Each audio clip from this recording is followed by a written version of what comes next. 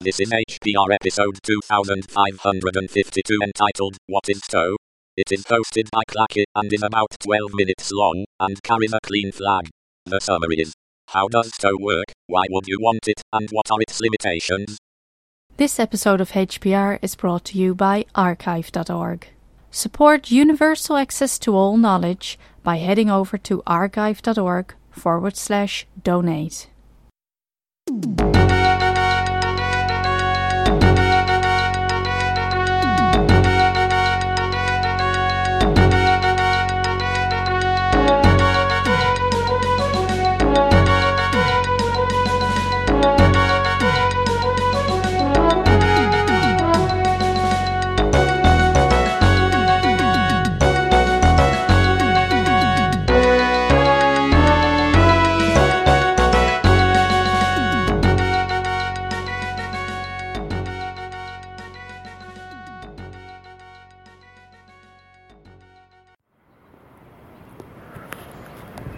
Hi, I'm Clacky. A week ago I was talking about MSys2. That was 5 minutes ago, and I've been looking at my phone, and another suitable episode that I can do on my way home from the bank is, what is stow? So, stow has a long history dating back to the 90s, which is pretty long in internet time anyway. So you have this situation that you're on a machine and you have something you want to build from source. So you take that thing and you configure, make, install, and then is the question, where are you going to install it? If you are the administrator of the machine, you can probably just go with the defaults, put it in /usr/local, and that'll be fine. But then there's a new version of this thing coming out, and then you need to have some way to upgrade. Maybe you can just make install again on a new version, and it will overwrite the old stuff, and that will just work. Or maybe it won't, and if it does work, if you have a package that has removed some files since last time, those files will still be sloshing around there in your /usr/local. And what if you want to uninstall your package entirely? Then some packages offer a make uninstall. Most packages don't. Those that do may or may not work. So there are a couple of ways around this. On Debian there's a package, I forget the name now, but you can basically monitor your make install process and note all the files that you installed, and then it makes a Debian package out of what just happened. So that Debian package gets installed, and then you can uninstall it using the normal Debian tools. So that's one way. But there's also a more generic way, and I think it's the simplest possible package manager. The website says, and angry people on the internet have told me, that it's not a package manager. It's a what is it? It's a Symlink tree management software. Yeah, it's a package manager. The packages are just handled as Symlink trees. So what this means is that you install your thing. Let's say you are a local user, so you're a non-root user, so you're doing this out of the necessity of being able to handle packages at all. You cannot use the Debian wrapper. Check install, I think it's called, the Debian wrapper. All you have is your local home directory, and that's it. What you do then is when you make install, if it's a nicely behaved AutoTools-like configured package, then you can configure with -- prefix equals /home/clacke/.local, for example. And then when you install it, you can do make install prefix equals /home/clacke /.local/stow/ package name dash version. So what that means is the package will think that it lives in just your home directory .local, but when you install it somewhere else. And the recommendation is you call it package name slash version, so that the next time a new version of this package comes out, you can just call that package name dash the new version. And then what you do is you symlink the versioned directory to a non-versioned directory with just a plain name. So I have my app 1.0. I install that to .local/myapp 1.0, and then I symlink myapp -1.0 to my app. And then what I do is, if I have stow installed, I just go to home directory .local/stow, and then I just stow package name, and that's it. So it expects that in package name you will have the usual etc, lib, bin, etc. Directories, and it will, if I lie to you, I will say that it will take all the files in there, it will create the according directory structure in your .local, and then it will symlink all the files into that directory structure. It's a little bit cleverer than that in reality.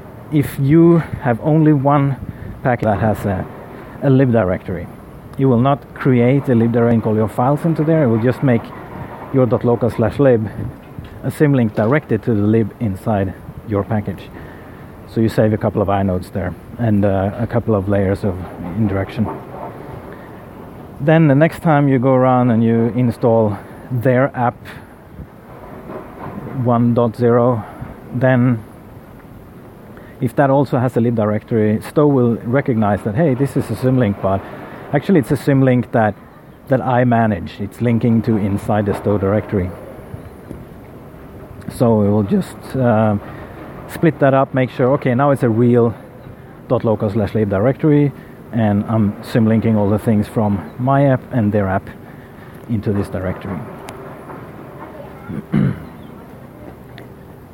So this is all nice when you have self-contained packages and no dependencies.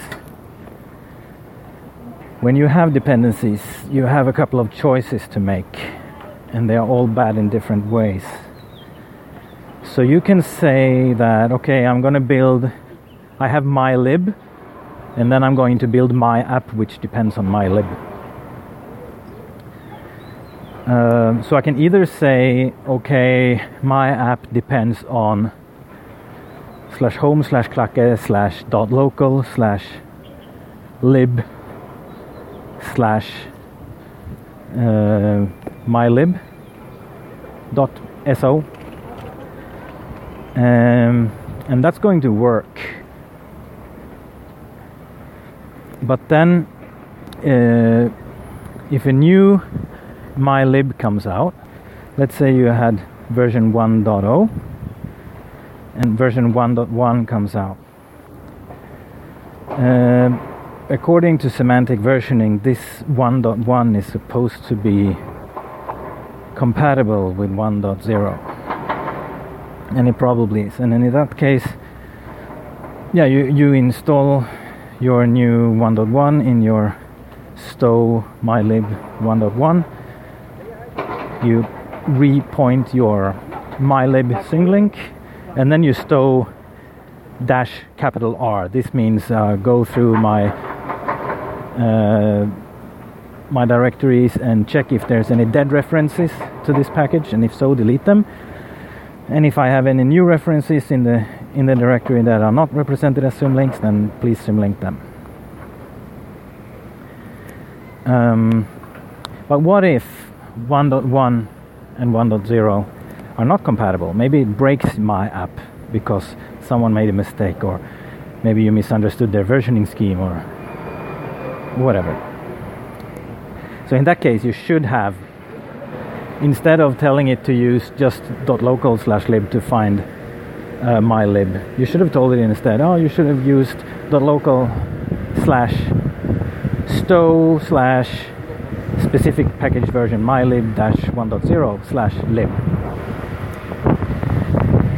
You could always do that, but of course then you have a new problem that the 1.1 came out, it works just fine with my app, but my app is already compiled to use 1.0, and it's now locked on that directory. If you remove that directory, it's going to stop working. So you need to keep mylib 1.0 hanging around, and then maybe when my app 2 comes around, maybe you compile that with mylib 1.1, and now you've got a bunch of directories lying around, and you don't know really which one depends on which. If you remove my app 1.0, of course, you would be able to remove mylib 1.0 as well. But you have to know that. Otherwise, you'll just think, oh, better just have it lying around, just to be sure. So if you get into these complicated situations, then it's time to graduate from Stow Academy and move on to get a doctorate in Nix or Geeks, because this is basically what they do on the next level. Everything depends on an absolute version. And when you remove things, you can garbage collect the things that they depend on. But I've already talked about that in another episode. So I will refer you back to the How Awesome is Geeks and Everyday Geeks Use episodes in the show notes. This has been Hacker Public Radio.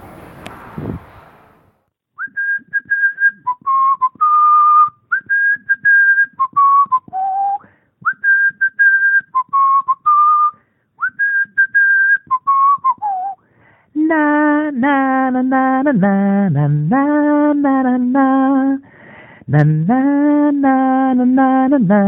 na na na na. You have been listening to Hacker Public Radio at hackerpublicradio.org.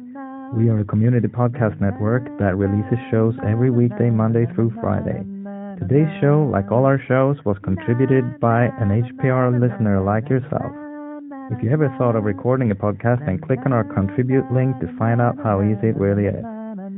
Hacker Public Radio was founded by the Digital Dog Pound and the Infonomicon Computer Club, and is part of the Binary Revolution at binrev.com.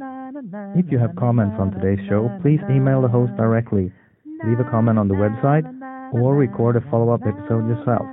Unless otherwise stated, today's show is released under a Creative Commons Attribution Share Alike 3.0 license. Ba ba ba ba ba ba ba ba ba ba bum bum bum bum bum bum bum bum bum.